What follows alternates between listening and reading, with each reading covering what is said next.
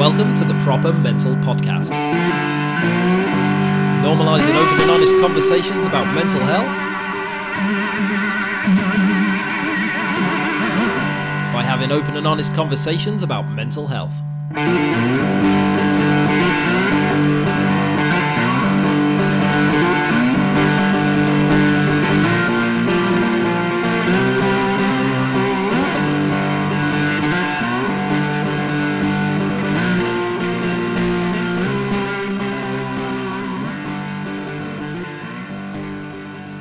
Welcome to Proper Mental episode 164, and my guest this week is Mr. Ian Tucknott, who is a creative coach, an arts educator, an art therapist in training, and one of the curators of the Mental Wealth Festival. And the festival is hosted by City Lit, which is an adult education centre, and it's an annual event that provides a forum for informative, challenging and inspiring discussion through a mixture of workshops and talks and exhibitions and other activities that are all free or low fee. And of course, the key theme throughout all of that is mental health. And in this episode, I chat to Ian about the festival, about the incredible work that they do and how it's evolved over the years. We also talk about Ian's own mental health challenges and how a mixture of art and creativity and a men's retreat helped him to overcome them. We talk about the importance of having any sort of creative outlet and how being creative can help us to understand and express ourselves, as well as understanding and creating the world around us. And I actually met Ian last year when I was part of the Mental Wealth Festival. He hosted a men's mental health panel that I was a part of. If you actually scroll back a few episodes, I recorded that and put it out as a bonus episode. It's highly worth a listen if you want to scroll back and try and track it down.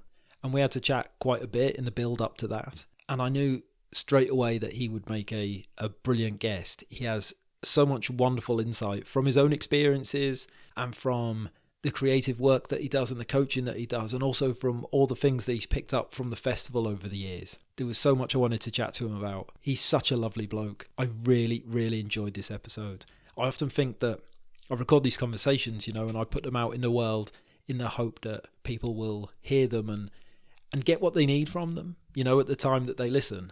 And this is one of those conversations that I think I really needed to hear it when I had it with Ian. He got me thinking about a lot of stuff and my approach to a lot of stuff. There's a bit of an unofficial theme of the episode, I suppose, where Ian talks a lot about purpose. That kind of weaves through this conversation. And about how important having purpose is to mental health, and how him finding his purpose was massive in him sort of turning things round, I suppose. But also what purpose means to him. And that particular part of the episode has really, really, it landed with me in the moment, and I've thought about it a lot since. So, it's wonderful. Look out for that. But the whole chat's great. The Mental Wealth Festival happens every year. It's normally in October.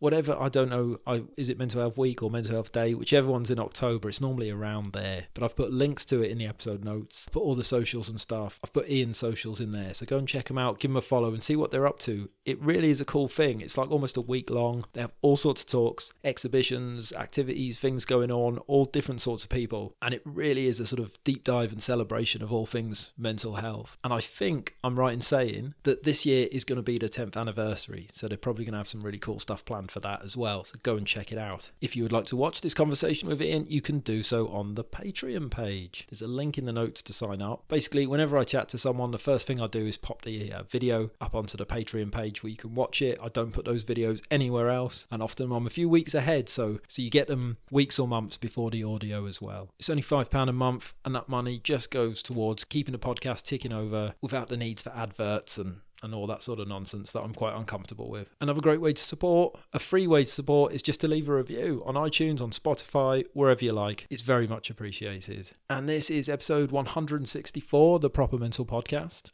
with Ian Tucknott. Thank you very much for listening. Enjoy.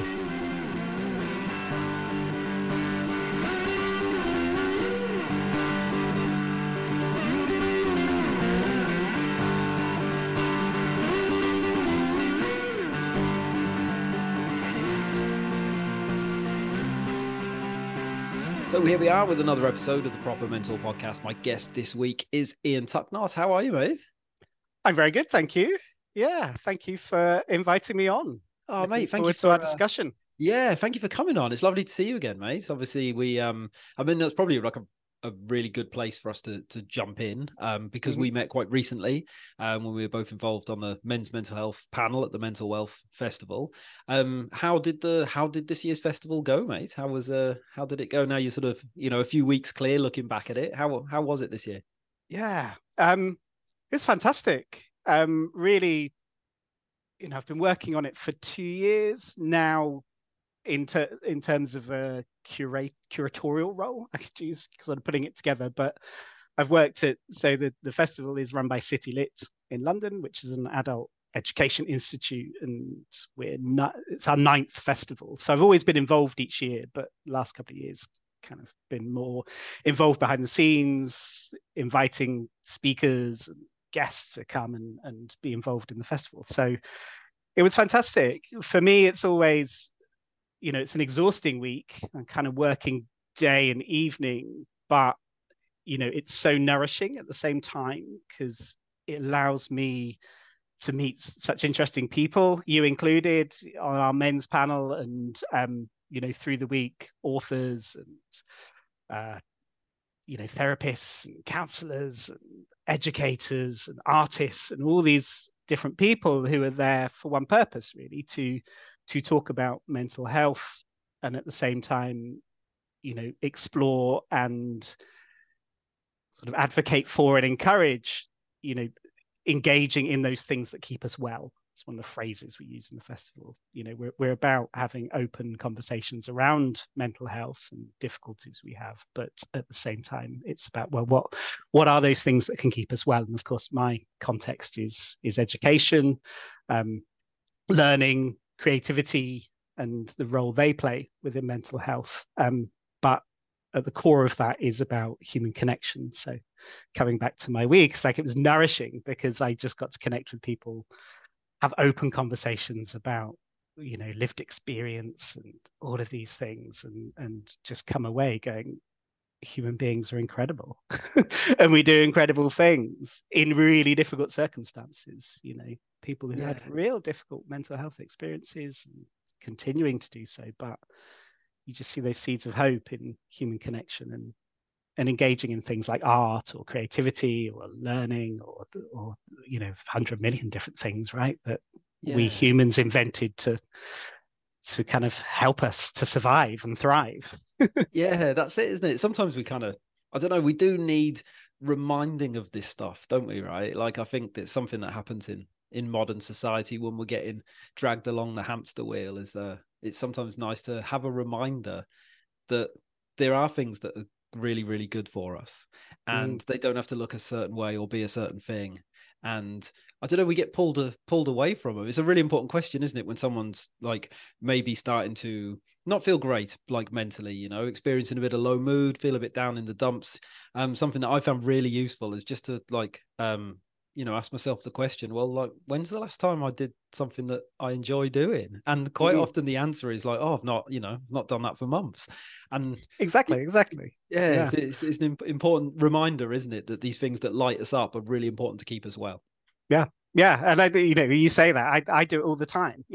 I work in mental health. I'm training as an art psychotherapist. Like, I live in this stuff.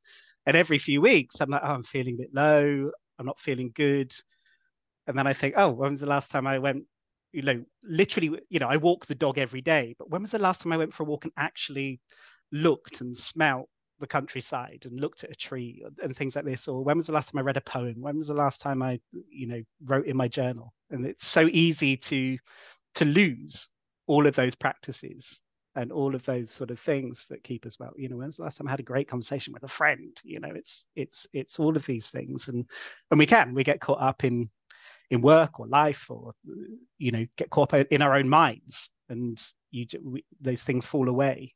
So it's that, it's there in the festival. It's that ongoing reminder, is like, keep these things going, and it's like, I can't be bothered to go out, it's cold, I don't want to go and take a course in Spanish or something like this. And it's like, but we know that people kind of, once you get there, it's like, oh, thank God I did that. There's the reminder. This is the stuff that keeps me well. This is the stuff that keeps, life worth living, I'd say. It sounds a bit big to say that, but yeah. But it That's what does, life's right? about for me. Yeah, no, I agree. Yeah, on the small things, the small Mm, ways to connect with other people and to express ourselves and to experience joy. Those are the things that make life worth living, and they are the things that when you're not doing great that you don't have, right? mm, You don't have those little moments of joy, and that's can be a big factor in what makes life seem so bleak when you're not in a good yeah, place. So yeah, it's important to look for them and to embrace them and to conjure them up, because sometimes we have to conjure them up ourselves rather than just hope that exactly. hope that it's going to come along. Yeah. And Yeah. something that really kind of jumped out when you were talking then as well, mate, is that all the different type of people that are involved in the festival as well, and I think in the mental health conversation, in the general conversation, the wider conversation, like collaboration is so important, Mm, swapping ideas and like, yeah, I speak to a couple of people a week for this podcast, and every single person I speak to says something that makes me go like, oh wow, that's just like, I'd never thought of that before, I've never heard that before, and the more different types of people, different things that are just talking about this stuff. It's so powerful, and it really seems like that's something that the festival aims to do, is to like bring together all these different voices and ideas. yeah.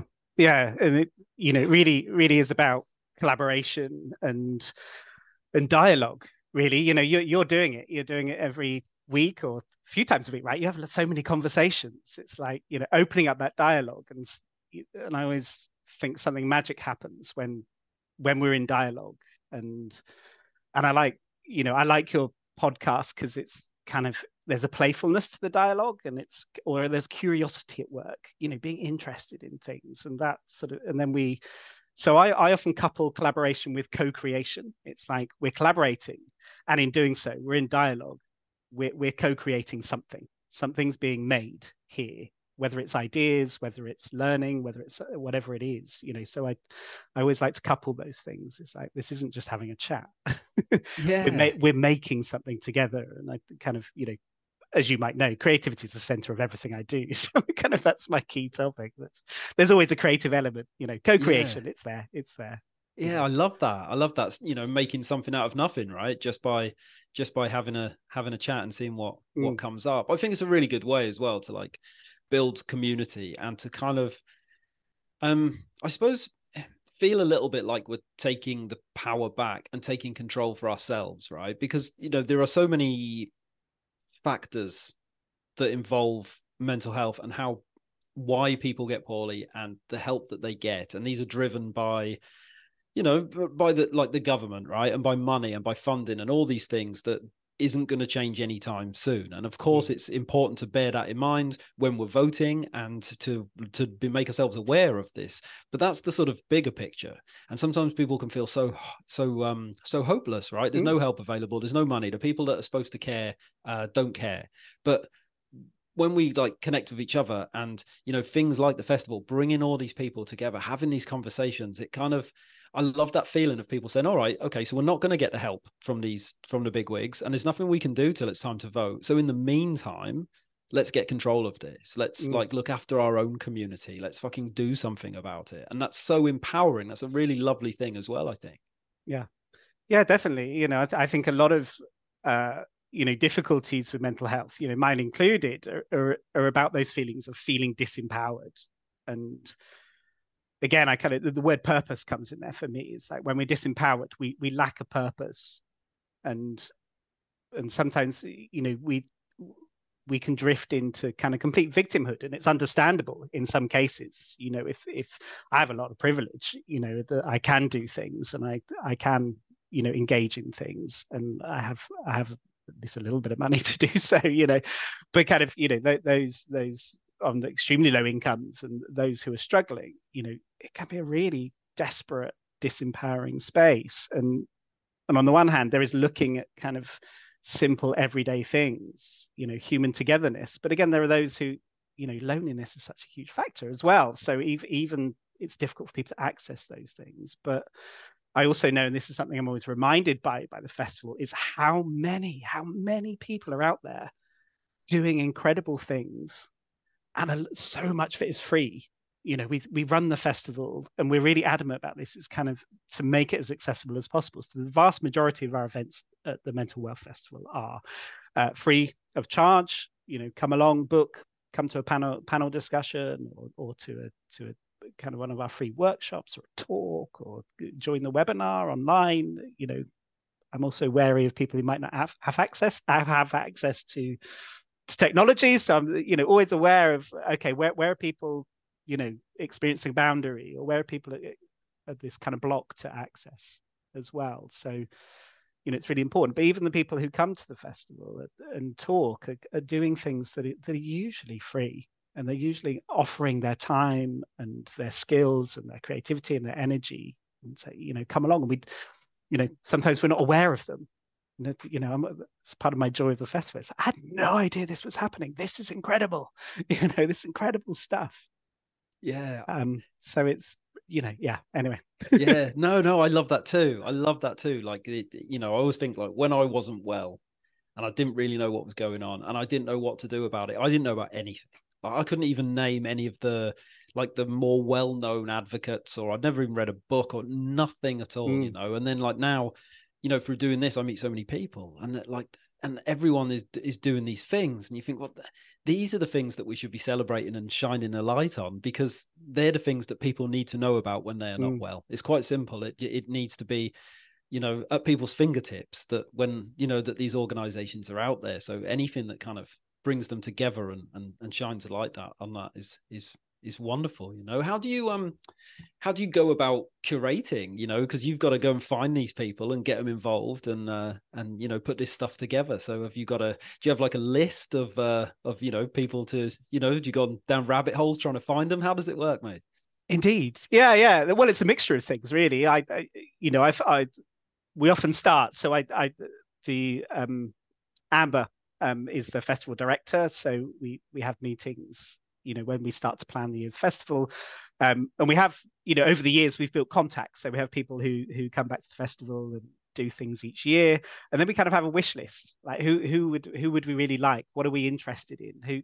What's come onto our radar over that year, really? So, and then just reach out and see, and it's really difficult because we run mostly events for free, so we don't have a huge budget. There's very little to no income from the festival. Anything goes into our bursary at CityLit, so people can access the bursary to go onto our mainstream courses. So it's really tricky. So we kind of looked, and sort of asking people, will you come on? We can't pay you, but will you give your time and join us? So it's, but it's those conversations, and that's the kind of one of the enjoyable part for me as well, is like, meeting you, which came through kind of a contact from the festival, and it's like, oh, I know this person and I'm doing this, or have you talked to that person? It's like suddenly this whole world opens up, like you're saying, in a way, and you realize, oh, there is so much more going on. This person's met this person at this event, and our theme this year was connections, and I chose that theme quite deliberately around this sort of thing, is connecting the dots and connecting people to other people, or organizations to organizations, and throughout the festival it's like, oh, maybe you could do something with them, or something with me. I'd be interested in getting involved with that. And it was fantastic just to, and then it organically grows. And this year it was a bit like we got to a point where it's like there's too much now. There's only like two of us organizing it, and it was like, and then we've got to think about our mental health. Right? It's like, the most stressful week of my year, and I'm trying to advocate for well-being and self-care and all of these things, and I'm like, I haven't slept and do these things. There's an irony to it. Yeah, exactly. Yeah. Alanis Morissette should have put that in her song, right? Yeah, very much so. I might rewrite that for next year. Yeah, I'll do my own version. Yeah, to close the show, right? You could exactly. Yeah. And just to kind of move on to yourself, Ian, and like your own passion for mental health, your own interest in mental health. What's your story, mate? Like, what's your why do you care so much about this stuff? Yeah. Oh, big question. Where do I go? There's 50 different stories here. I suppose, I don't know. I suppose kind of one line of the story in a way is that, I'm gay. So, growing up as a teenager, back in the 90s, is sort of going through school is that I didn't even realize at the time, but struggling with my sexuality and there was no real education about that there. It's kind of, growing up with these feelings and thinking, I'm different.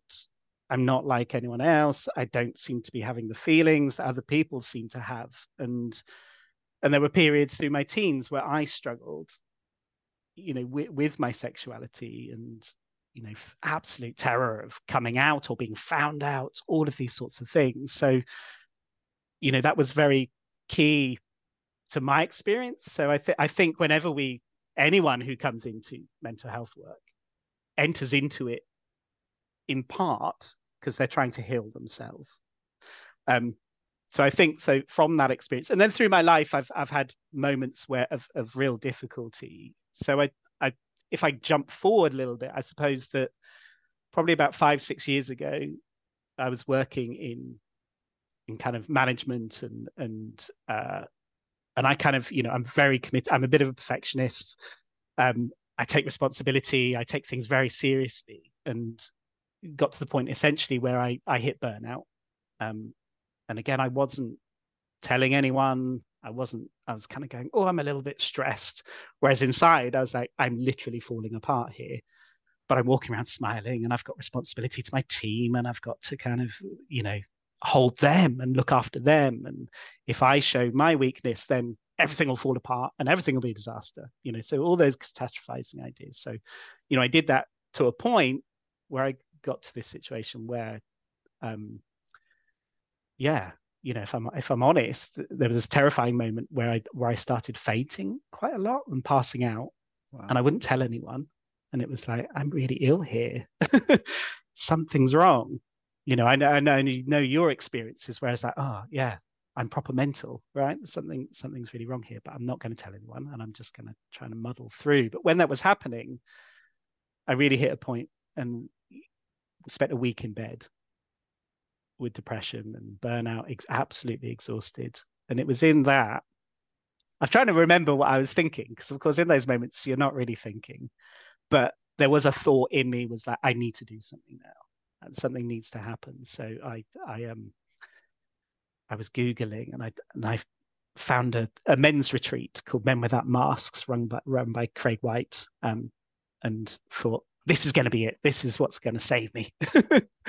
So, I booked on and went on that, and it was absolutely fantastic experience, and can really kind of started to shift my move into, in a way, I come back to that word I used earlier, as purpose, and thinking, my purpose wasn't management and leadership, which was the direction I was going, but, really thinking about, what is it I love? What is it that really energizes me? What am I passionate about in my life? And, and at the core of it was creativity. And the other thing was people. And even though in management, you're working with people all the time and it's there, I realized I was just missing sort of what I loved about teaching, was being with people. And again, I come back to another word, is co-creation, and kind of exchanging and dialoguing and co-creating learning in the space, and just feeling that stuff moving. So I need to be with people, and I need to be with people working creatively and thinking about creativity. And sort of the mental health came into that. And I suppose the other thing is, because my background is teaching and working with adults, and that's what I've always done. There was another significant moment where a student of mine asked her permission. So it's an artist called Claire French. Check her out. She's a fantastic artist. But when I was teaching her, I used to run a course called the Foundation Diploma in Art and Design at CityLit. It's still running now, another great course. And at the end of year exhibition, we were having a chat, and she said to me, let's face it, Ian, we're all here trying to sort our shit out, and kind of referring to the course. And I think that's always stuck with me. That whilst I was teaching, and I was teaching people how to think about their art and how to create and to think about creativity, realizing at the same time that doing that was also helping them create themselves in a way, or to sort things out. And it was so that, and I've always sort of known it, but it's never been acknowledged that directly. Art is helping me sort my shit out, essentially. So so that's the other strand, I suppose, in there from my experience and kind of shifting towards a more purposeful life. There was also this sense that, okay, what is it about creativity that helps within that space? So then I retrained as a transformational life coach. I now work as a creative coach privately. So I bring together kind of coaching with this idea of creativity, and that led me into training as a integrative art psychotherapist, which is where I am now in my studies, and absolutely loving it. And and it's almost like everything in my life, everything I'm doing, I'm still teaching, I'm still coaching, I'm training as well. Is like I've got my core passions at the center of it: creativity in people, mental health. Yeah. There, so it's like I'm in a good place because it's like, yeah, there's Yeah. nothing kind of excess or anything that's there. I'm where I'm meant to be. Felt like a long answer to your question. Mate, Yeah. it's a beautiful answer, mate. Yeah, thank you. That was lovely. It's Yeah. yeah, there's loads there I want to go back to. I want to see if I can remember all of it. But I think there's something really interesting that a lot of people are going to relate to when you're talking about kind of experiencing burnout and the effect that had, but still wanting to put on that face and still not wanting to do anything about it. And I think it's kind of in that space. That was certainly my experience of being like not very well and kind of saying I'm fine. And that's the bit, isn't it? When we talk about men's mental health and we say like men don't talk, and there is that narrative around that. And I often do say, like, well, men do talk because I've heard them, right? I've spoke to them. But it's in that place. It's not so much men don't talk, it's that men don't ask for help or men don't know how, or there's something I can't quite vocalize it, but it's in that space that you were describing. And I've been in that space too, where we know something's wrong and we don't want to acknowledge something's wrong. And there's like a blocker there. What was it for you, do you think, that stopped you from like sort of putting your hand up and saying like, yeah, this is not, I am not, this is not working out well for me. I need to do something about it. Why do you think it takes us so long? What was your experience of that? It's difficult. I suppose my first response is that I'm still learning, right, to ask for help. And it's still difficult for me. I sort of through my life, I've kind of, prided myself in being independent, being able to look after myself, even at my lowest. It's like, oh, I can do this on my own. I can do this on my own. I won't ask for help. So there is that real, for me, there's almost like a terror of being vulnerable. And then those fears come into that space, right? It's like, if I say that, will people think I'm needy? Kind of one of my kind of internal messages is like, oh, I don't want to be a burden on anyone.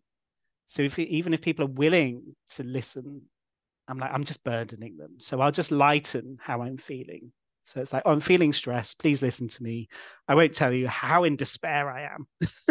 I'll just give you the nice surface one. So I'm not burdening you with it. And I'm in therapy now, and I did that with my therapist for weeks and weeks of like, worrying that I'm burdening her with kind of really quite surface stuff for me. And it's like, you realize that that's what they're there for. And that's, Yeah. But even though that cognitively, it's inbuilt kind of emotionally, it's in the body that you have these blocks and resistances to do so.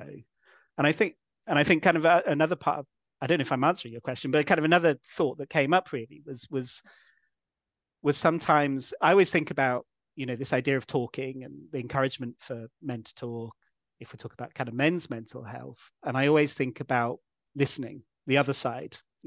Talking is one thing, but if you're not feeling the other part or the other role on the other side, then that can actually make you feel worse. So I'm a bit at the moment, a bit more on the other side. It's good to listen, and we assume people know how to, and I don't think we do know how to listen. And in a lot of areas like coaching, mental health, I think it's quite a popular phrase now. It's like the idea of holding space. How do we hold space for someone to be vulnerable, that they feel safe to do so, and they feel safe that it's not burdening the listener with the problems? Like, that's a set of really quite significant skills that I don't think a lot of us have, or at least I tried to have. And I think kind of part of the skill of it as well, this is part of learning to be a therapist, right? Is you've got to learn to be able to hold space and to allow those feelings to come, but also not to just take them on yourself. Because otherwise people unload their difficulties and you carry them home, and then you're ill, right? And they're transferred into you essentially. So a lot of these things. So I think, there's great that we're kind of talking more.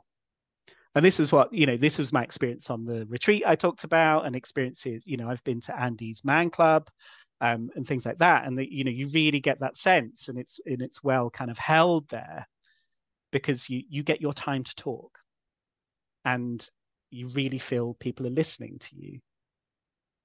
And I think kind of those groups are really significant as well, because it's like, okay, it's being held by everybody. I'm not burdening one person, it's held by the group. And then you experience that incredible thing of empathy. And people are like, oh, what you said really resonated with me. Here's my experience. And you're like, I'm not alone. It's not me. There's not something wrong with me. We're all similar. Like, it's a surprise, and it's and it still surprises me. I still have to have those things, There's a quote I often use. There's a psychotherapist called Yalom, and there's a quote. He says, kind of, it sounds a bit complicated, but it's kind of, therapy group therapy in groups is about the disconfirmation of one's wretched uniqueness. The disconfirmation of one's wretched. It's just a fancy way of saying, I'm not alone. I'm not the only one feeling this. We all have sadness. We all have anger. We all have shame.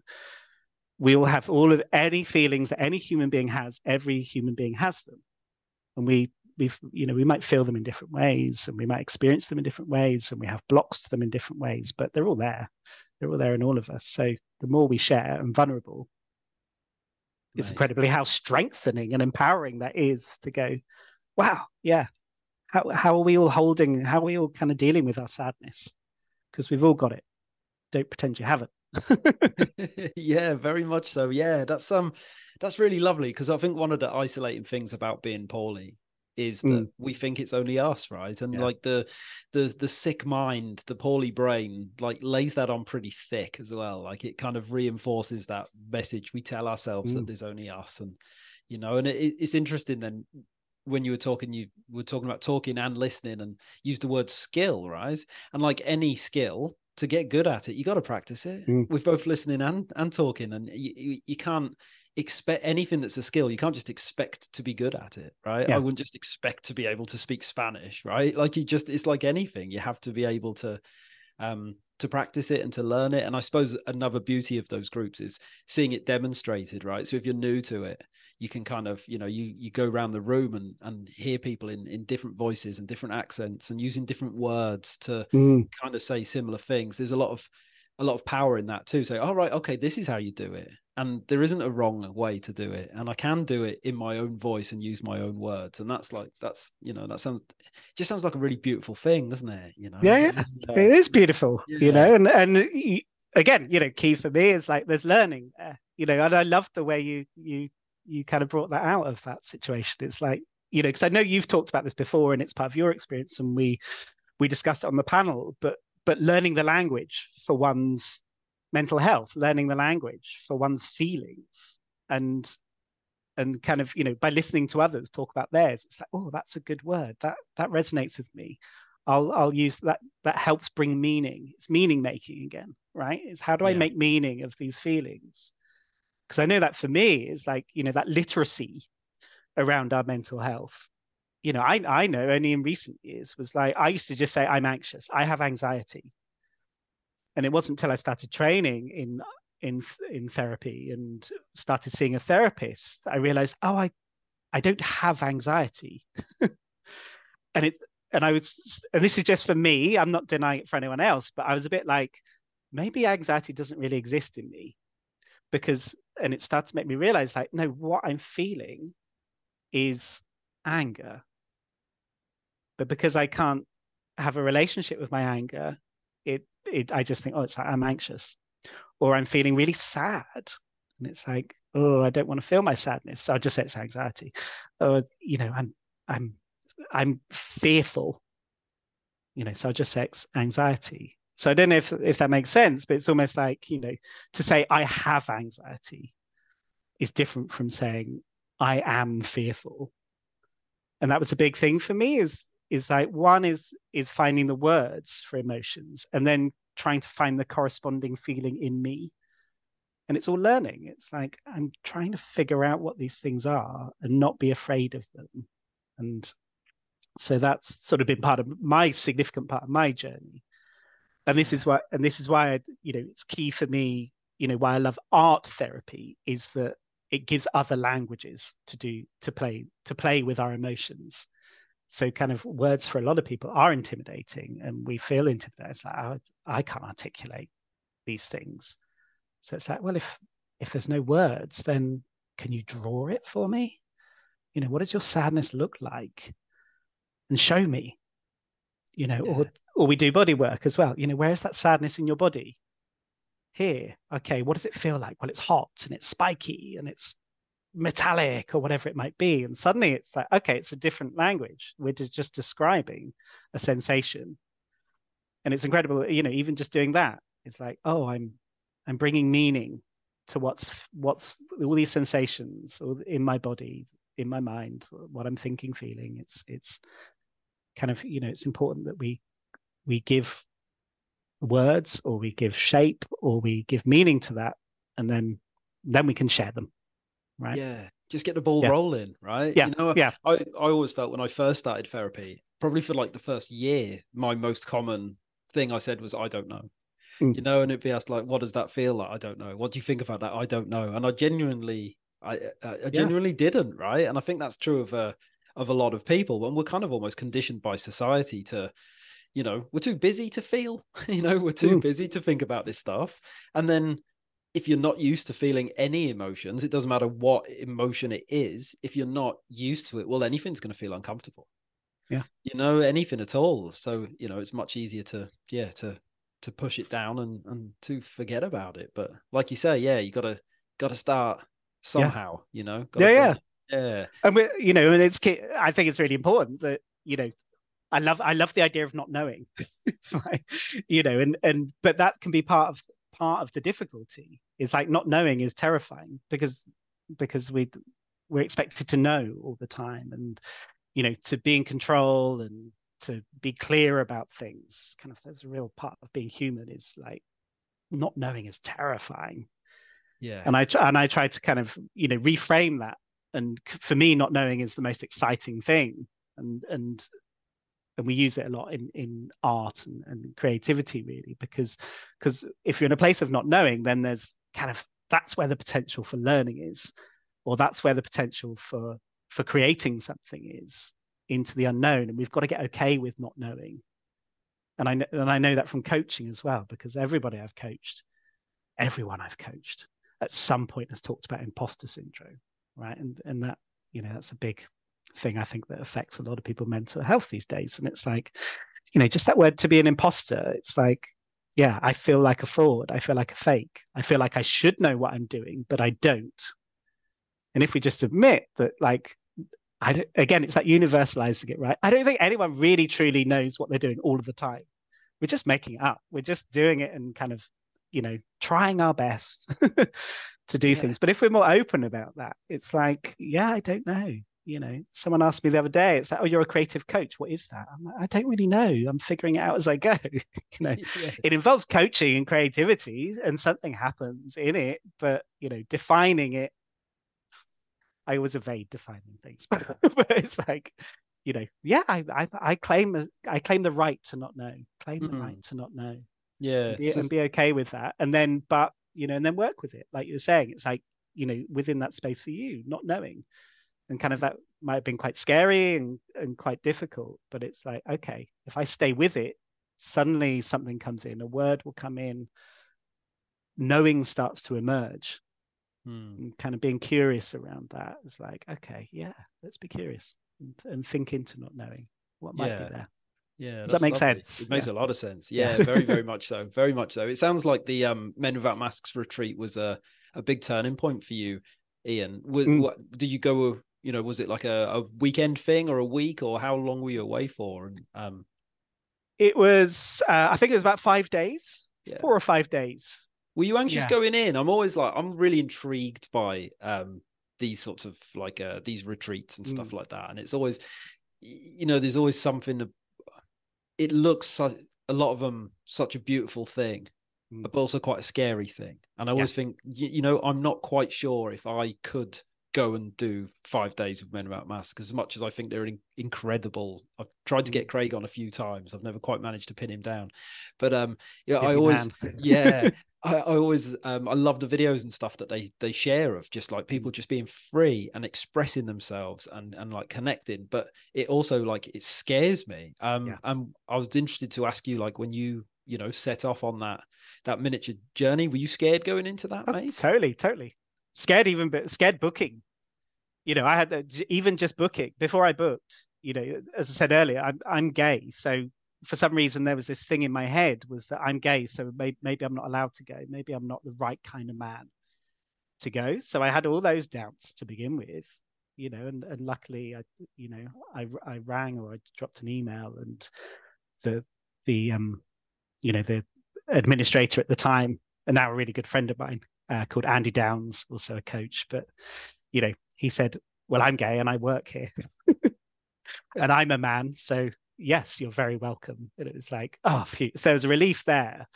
But coming back to your question, was then kind of was like, absolutely terrified as well, because I knew did my research. I knew Craig worked in rugby, and I was like, I did actually love rugby at school, and I wish I'd carried on with it, but I wasn't very sporty, terrible at football, all of those sorts of things. So that terror was me, and I'm like, am I going to be in a room of kind of really sporty blokey blokes, and I'm like, this arty gay guy in the corner, completely out of place. I had all those terrors, all those fears, and kind of went in, and the minute you're there, that goes, because it's and of course I can't talk about every retreat, but I know with Craig's it was like immediately safe and immediately feeling like I belong here. What was I scared of? So I think a lot of people have said it, and I know people say this at Andy's Man Club as well. It's like getting through the door is the key thing. Getting over that fear and stepping over that threshold is the terror. But once you're over, suddenly, the magic happens, and you're there, and everything you're afraid of is, again, disconfirmed, to use that word from earlier. Yeah. It's Again, I like, suppose so we live in this fantasy in our head of like the worst that could happen, and especially in these sorts of spaces, it's like, yeah, open your mind to the best that could happen if you just cross over.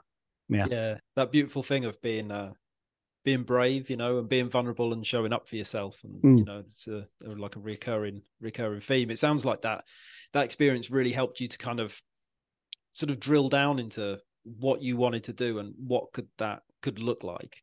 Have you always been into being creative? Have you always had like passions for art and poetry and the different things that you do? Has that always been a part of your life? Yeah, totally. Yeah, I discovered art in school. It was never my trajectory. As a teenager, I think I wanted to be a flight attendant or something for many years, and suddenly discovered art. It came, I think, we had a supply teacher, and she told me to do something, and I did the exact opposite. And what I did that was opposite was kind of good in a way. And it was, so I think my draw towards art was a bit of my rebellious child, because I was quite a naughty boy. Sorry, I was the opposite. I wasn't a naughty boy. I was like really, quite a polite, adapted, shy, child. So I sort of, there was something pulling me towards art, which was a space where I could allow parts of me that I wouldn't allow anywhere else to be expressed. And I like kind of, in art you can play and rebel. You can, the more I learned, the more I could realize you could be provocative in art. So yeah, went on, studied, went to art school. But kind of, when I went to art school, I studied a course at Norwich School of Art called Cultural Studies. So it was kind of cultural theory, alongside art, all kinds of art, and creative writing. So I graduated as a poet, an artist, and a theorist. And that's why I kind of, maybe variety is part of my life. It's like I could never do or be one thing. It's like I'm always adding and always kind of building these things. But as I said, the core of kind of everything I do, I make sure it's there at the center, is this idea of creativity. And for me, that's really important, because, for me, creativity is inherent. It's in every human being. When I talk about this, people often feel intimidated by creativity, or if they don't know about art, there's often kind of a fear around it. And and so many people say to me, "Oh, I'm not very creative," and I'm like, "Well, if you ever had a dream, if you ever worried about something, worrying is very creative. You're imagining the worst. It's a horrible imaginative action, but it means you've got imagination, right? Or if you ever solved a problem, that's creative. If you ever played or been able to play, yes, then kind of that creativity is inherent with everybody. So I have this kind of very broad definition of creativity that is just like, it's in every human activity if we find it and if we can harness it. It's what creates everything, which is why I was saying earlier about conversation as a creative engagement. We're co-creative. That's creativity for me. So it's almost like everything is art for me. Yeah. In that way. So yeah, so I can't remember your question now. I've meandered a little bit. I've got into creativity, No. But yeah, so I've moved through that and, taught art and studied art theory and, looked at creativity. And I'm really into that kind of creativity in a broader sense now.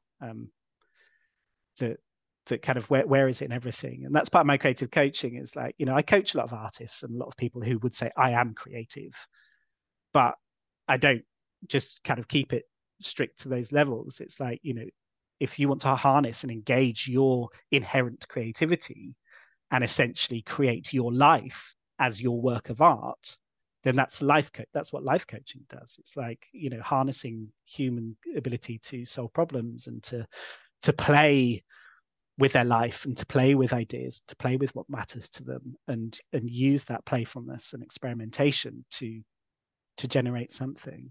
Yeah, Mate, that's cool. It's yeah, I think creativity, it's how that word is viewed in itself is really strange, because people, I've said this on the podcast lots of times, every time I've spoke to an artist probably, but there's this whole thing of almost putting creativity in boxes. So like it has to be this thing and it has to be this thing. And then of course people look at those things and they go, well, I can't do either of those, so I must not be a creative person. And it's funny that you mentioned people saying that to you, because I've written that down on my pad to ask you about as something you must hear a lot, because that's what people say.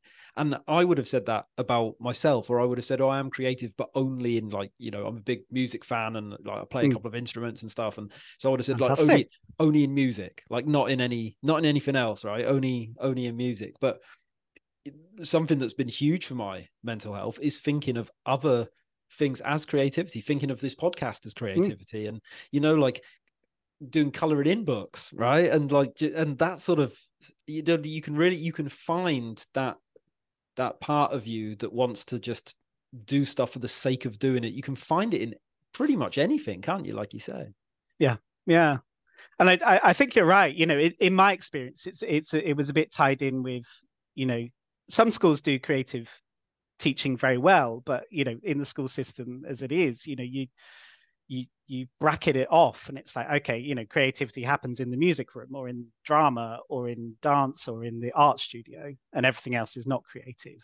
I was thinking my story, I said I discovered art in school, but my favorite topic was geography, because our geography teacher was like, oh, draw this and do this. I was far more creative in geography than I was in the art class, because the art class for me was like, okay, sit and draw this thing in front of you. And if the thing you're drawing doesn't look like the thing that you're looking at, then you're not creative and you're not able to do this. And I was a shit drawer.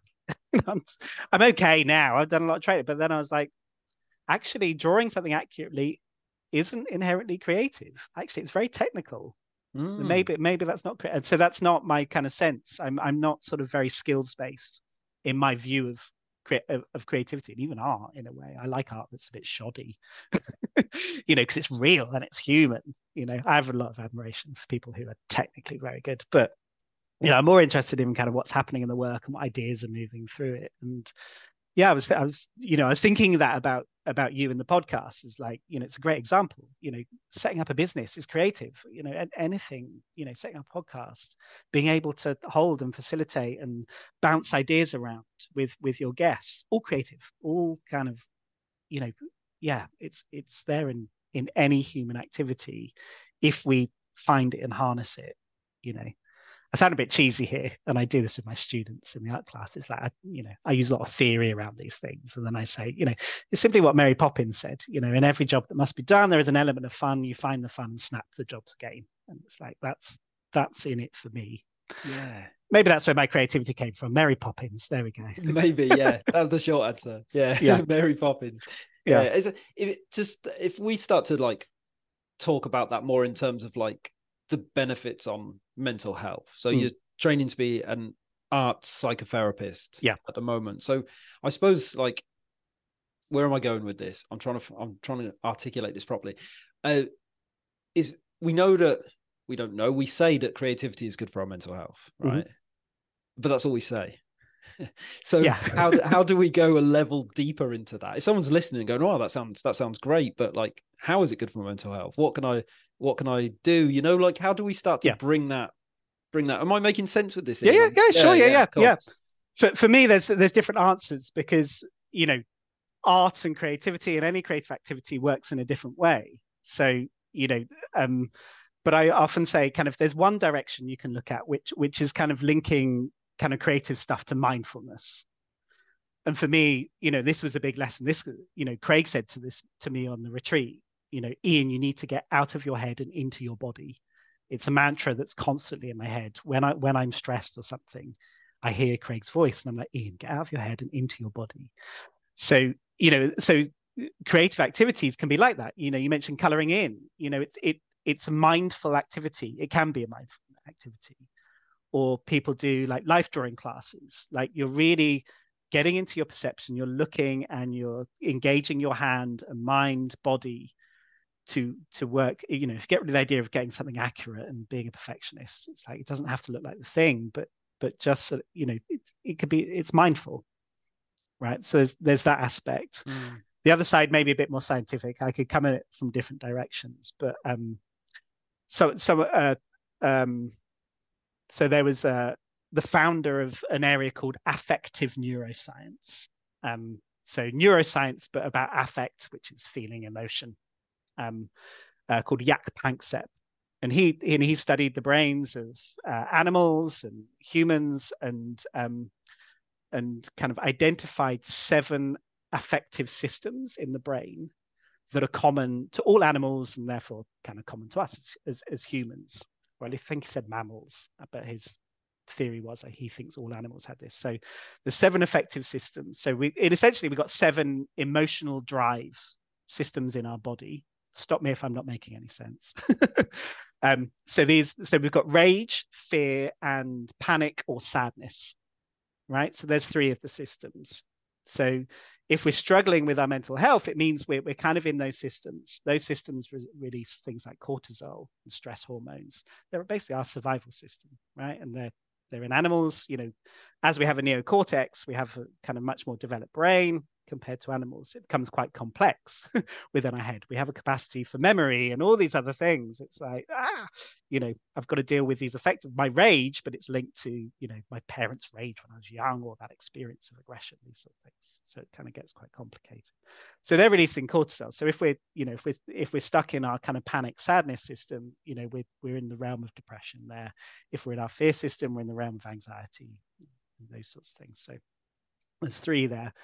We then have lust, which is again part of our survival drive, is kind of lust and attraction. It enables us to procreate and continue life and continue the species, right? Then we have my 3 favorites. We have a seeking system. Okay, so you can think of this in a really rudimentary way of a baby or any kind of animal, I suppose, that we have this drive to seek things out. And again, in humans, babies start to look, and they're looking at things, they're reaching for things, inbuilt system. It's natural. We seek. And then we look at, as we evolve, we grow as humans, we learn things. Learning is a seeking system engaged, right? I'm curious. I want to find out. My seeking system's there. So we've got seeking system. There's care system. So to care about someone, or again, in humans, to care about something, to be passionate about something. So we have a care system. Of course, it's most rudimentary. It enables, it's a system that needs to be engaged for a parent to care for their child. Although that gets complicated, postnatal depression. There's all this. Do you see what I'm saying? Systems are working together. Very much. So we've got seeking, care, and then my favorite, play. So we have an inbuilt, inherent play system. And play, on the one hand, is kind of inherent to learning. In animals, again, a baby, that you're a father, right? Babies learn through playing, first of all.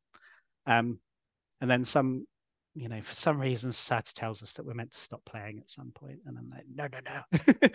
That's how we live. That's how we exist. It's our inherent system. Engage play all the time. So play in one way is kind of a learning system, but is also play is how we engage with each other. So kind of a child at play, a child can play at their own, but kind of more happens when they're interacting and playing with people. So, the optimum way of us relating to each other is through play.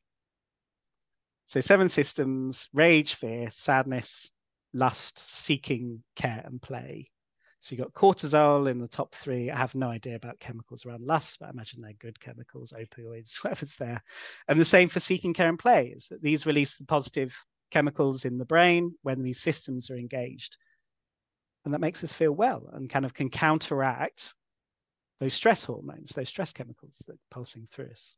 So how I frame this is my way of seeing it. I'm no scientist, but it just works for me. So I might be wrong, but it's like seeking, care, and play is what is engaged when we are being creative, right? We're playing with things, we're exploring things, playing with paint, playing with pens and crayons, we're trying to find something out. We're trying to discover something about ourselves. This is what we do at more advanced art learning. Is like, people set themselves creative projects and they're exploring a particular topic through their art. They're seeking answers. They're trying to find something out, and when we're being creative, we're passionate. We care about what we're doing. So yeah, 2 sides. One of kind of a mindfulness approach, which is more perhaps an everyday creativity of just sort of being in body. The other one is a bit deeper, where we're kind of really engaging and harnessing those systems to kind of almost change our brain chemistry. Did that make any sense? Yeah, that was wonderful, mate. That was really, really fascinating. You can kind of I don't know, I love thinking about the science and the mechanisms behind things, because it does help us to understand things that can seem very understandable if we're experiencing the sort of like the blunt end of it, I suppose. Yeah. But something that really kind of jumped out then, you can completely see how the effect of living in a capitalist society really sort of plays on some systems and stifles other systems. You can completely, as you described that, I was thinking like, oh yeah, being in, working long hours in toxic workplaces and, doing all the things that we sort of, air quotes, have to do and feel like we should do. You can see why it knocks people off track, away from thriving in a, in a healthy space. The idea that we can do more creative practices to kind of right that balance a little bit is, mate, that was amazing. Well, that was always my thing, kind of working in city lit in management positions. Or I don't like the word management, because management is like coping, right? I'm trying to manage things. It's like, and leadership kind of makes you feel intimidated. It's like, oh, I don't want to be a leader. But whatever that role was, it's like, as much as possible, trying to bring that space for empowerment. I hate kind of, has to be done this way, and like you're saying with kind of capitalism and things, it kind of, I'm trapped in something, and I'm just a cog. Then I'm just kind of going through motions. Nothing of me is coming into this. Nothing of my ingenuity is coming to this. I'm just performing a function like this. So again, research shows in workplaces, it's like if you allow a little bit of empowerment to whoever's working, whatever level, whatever role, you give them ownership of the role, listen to them, ask how they might innovate to make things better. Then you're engaging something creative there of go, I've got an idea to solve this problem, rather than kind of this top-down thing sometimes of like, okay, here's what we're going to do. Everybody has to fit this. And everybody's grumbling at the bottom going, oh, that won't work, because they don't know what it's like on the ground. It's like, if you listen to people and engage, again, I come back to it, engage in that co-creative process of like listening to the people who are doing the job and go, what can we change? What can we create? What might we add? What might we take away to do this? And there's great managers. Citylit's got so many great managers who do this. This is why Citylit's such a wonderful place. It's the kind of, it happens. It's such a listening institute because it's a learning institute, and that's how we learn, right? I hate the idea of learning like a top down. I have the knowledge, you listen to me, and that's the answer. I've tried to design all the courses I teach as a question. So I'm teaching a course at the moment called "What is Creativity?" and and I start every lesson with, I start the course by saying, I don't have the answer to this, but let's play together and see if we can together generate an answer to that question, or you can generate your own and we might disagree. And that's playful and fun as well. Is that, okay, we'll all have our own definition of creativity, right? I'm not one to I'm not here to tell people how to think and what to think, because again, that stifles their potential to think for themselves. And we come back to where we started, I think, about empowerment. And a lot of our mental health struggles about being disempowered and feeling disempowered, and I can't do anything and no one can help me. And it's like, if we engage all these things, it's like we can help ourselves and we can help each other. Become utopian and like, then we have a wonderful world. Then we can crack on with saving the planet or something. Exactly. It's really interesting, actually, like this idea of like asking people questions and asking people in the workplace for their input. And there's something so, and we've kind of, you're right, we've gotten almost full circle, and we've kind of touched on this before, but when you were talking before, I scribbled a word down to come back to, but when people have this sort of input, there's nothing worse than feeling like you don't have a say in your own life, that you just have to go with it. Like, no matter what happens, you just have to eat shit and just like crack on. And that's another thing that sort of slowly drags people into the darkness. And I suppose that was just, I haven't got a question, but I thought of this before as well when you were talking, and after the retreat, and you sat and tried to work out what you wanted to do and how you wanted to bring it together. And it's this idea of like purpose, isn't it? It's having a purpose, and it doesn't have to be a big thing. It doesn't have to be a job. It can be in your hobbies, your creative pursuits, but just having something that you're working towards. And I think that kind of ties in with just having a say in your own life. I think that's a really empowering thing, isn't it? To have purpose. Yeah. Totally. Purpose is huge in the coaching world, and kind of finding purpose, and people have different views on it in a way, and mine sort of, again, I think Brené Brown talks about all these sort of names, they talk about these things, but, for me, it was a sense of kind of, purpose. I always thought is kind of, I need to have a future vision that I then work towards. Right. And that'll be my purpose. I'm going to create something in the future. And I worked with a coach, and we were working this way, and he was like, okay, get a diary and put in, what does your ideal working week look like? And then create a vision board and kind of create a vision of what it is you're going to create and what's going to be there for you in the future. And I did all this, and I looked at it and I was like, ugh, that's rubbish.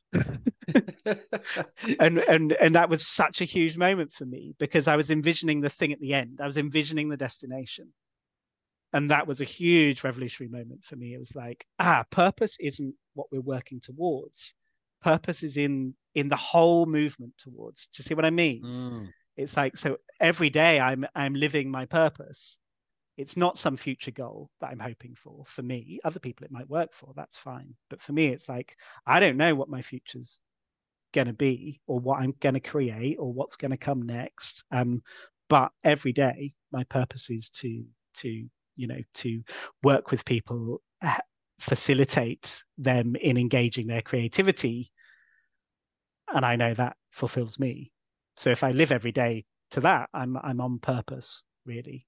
And then kind of, and then I meet people, I meet you, and then suddenly this happens. And I'm like, this is great. I can just come and have a chat with you. And it's really exciting, to talk about these things. And wow, that's part of my purpose, right? We talk about creativity and all the things I'm passionate about. So Yeah, that's it. All ebbs and flows. I think vision boards are amazing, and like when we do start on that route of working towards something, it's, although like we've had all the things we've thought about and the things that we've put on I'm saying our mind, I'm talking about my experience, all the things that I've put on my vision board that I'm working towards. And it's by starting that process of working towards them, then all these other things come that I'd never thought about. And suddenly you're doing something that's amazing that wasn't on my vision board, because I didn't know it existed, but I never would have found it if I didn't just start nudging myself in that direction, And I'm a big I used to have a massive one that I made in the pandemic. That was my project, and I stuck it on my bedroom wall, and it was like when I woke up it was the first thing I saw, and when I went to bed it was the last thing I saw. And I didn't just I didn't sit there looking at it, but it was just there. And interestingly, I'm going through like quite a big life shift at the moment. I'm trying to like make some changes and launch a bit of a new project, but exciting. My life that I'm moving out of is exactly what was on that vision board, like 3 years ago. And it's funny because like I kind of got all the things that I said I wanted to get, and it's like getting those things has given me these tools to have this other idea. And it's like, oh cool, I'm just going to bin all that stuff now and go do this thing. Like it's a vision boards are really, really cool. No, I love that. I have mine, which includes things that I am working towards, and also things that are just there along the way, and things that are inherent. It's almost like a vision and values board, I suppose. It's like, I visualize the things that is like, it's part of my everyday, I think. But I think that's great. I suppose part of my worry was like, if I have a vision and I get to it, then what do I do afterwards? So it's great to hear your experience is like, I've got there, let's swap in the next thing and let's keep things moving. That's the classic thing, isn't it? We see that with like sports people. Tyson Fury's the most obvious example, isn't it? You focus your whole life on achieving one thing, and then you achieve it, and then you're having a what now moment at the age of 30. Like it's that's a real common thing. But mate, it's we've done an hour, and that has just flown. I could do another one with you, Ian. That was wonderful. I've got to go and pick my kids up in 5 minutes. So I can't. But mate, it was so lovely to spend some time with you this afternoon. Thank you so much for coming on. No, thank you so much for having me and allowing me to think and play with you. It's been an absolute pleasure, mate. When does the I know like the festival's only just finished. How long does it take to plan the next one? Like when does the merry-go-round start again for you, mate? Oh, we had a meeting last week, I think. So we started thinking about next year. So it's starting to pick up. We really get going around Easter time to ramp things up, but it's our 10th year next year. So it's it's always second week of October. It's around World Mental Health Day, so we'll start working on that. But 10th year, because it's a biggie, we're starting working now, really, just to make it an incredible. That's our most incredible festival yet. That's it. I mean, 10 years, right, in a mental health space, such a long time. Like the conversation only really sort of sped and ramped up maybe a few years ago. So I'd imagine when the festival, I mean, that's probably a whole episode to kind of get into there. But when it first started, delivering very different messages to like exactly. We always reflect how things have changed and evolved, and it's like, again, we're in a much better place now around mental health and conversation about it, and again, your contribution to that, and the stigma's moved, and it's like it's like the vision board, right? We get people talking, we've done that, what's next? And it's like, what's the vision for mental health? What's our collective vision? Where do we want to go? Let's do it together. Let's co-create a better place, a better world for mental health and well-being, right?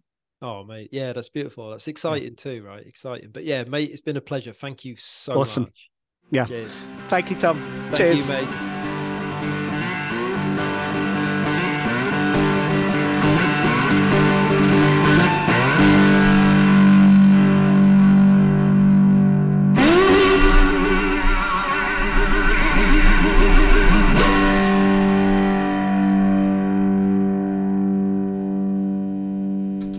A big up to the Proper Mental Podcast. A Proper Mental Podcast.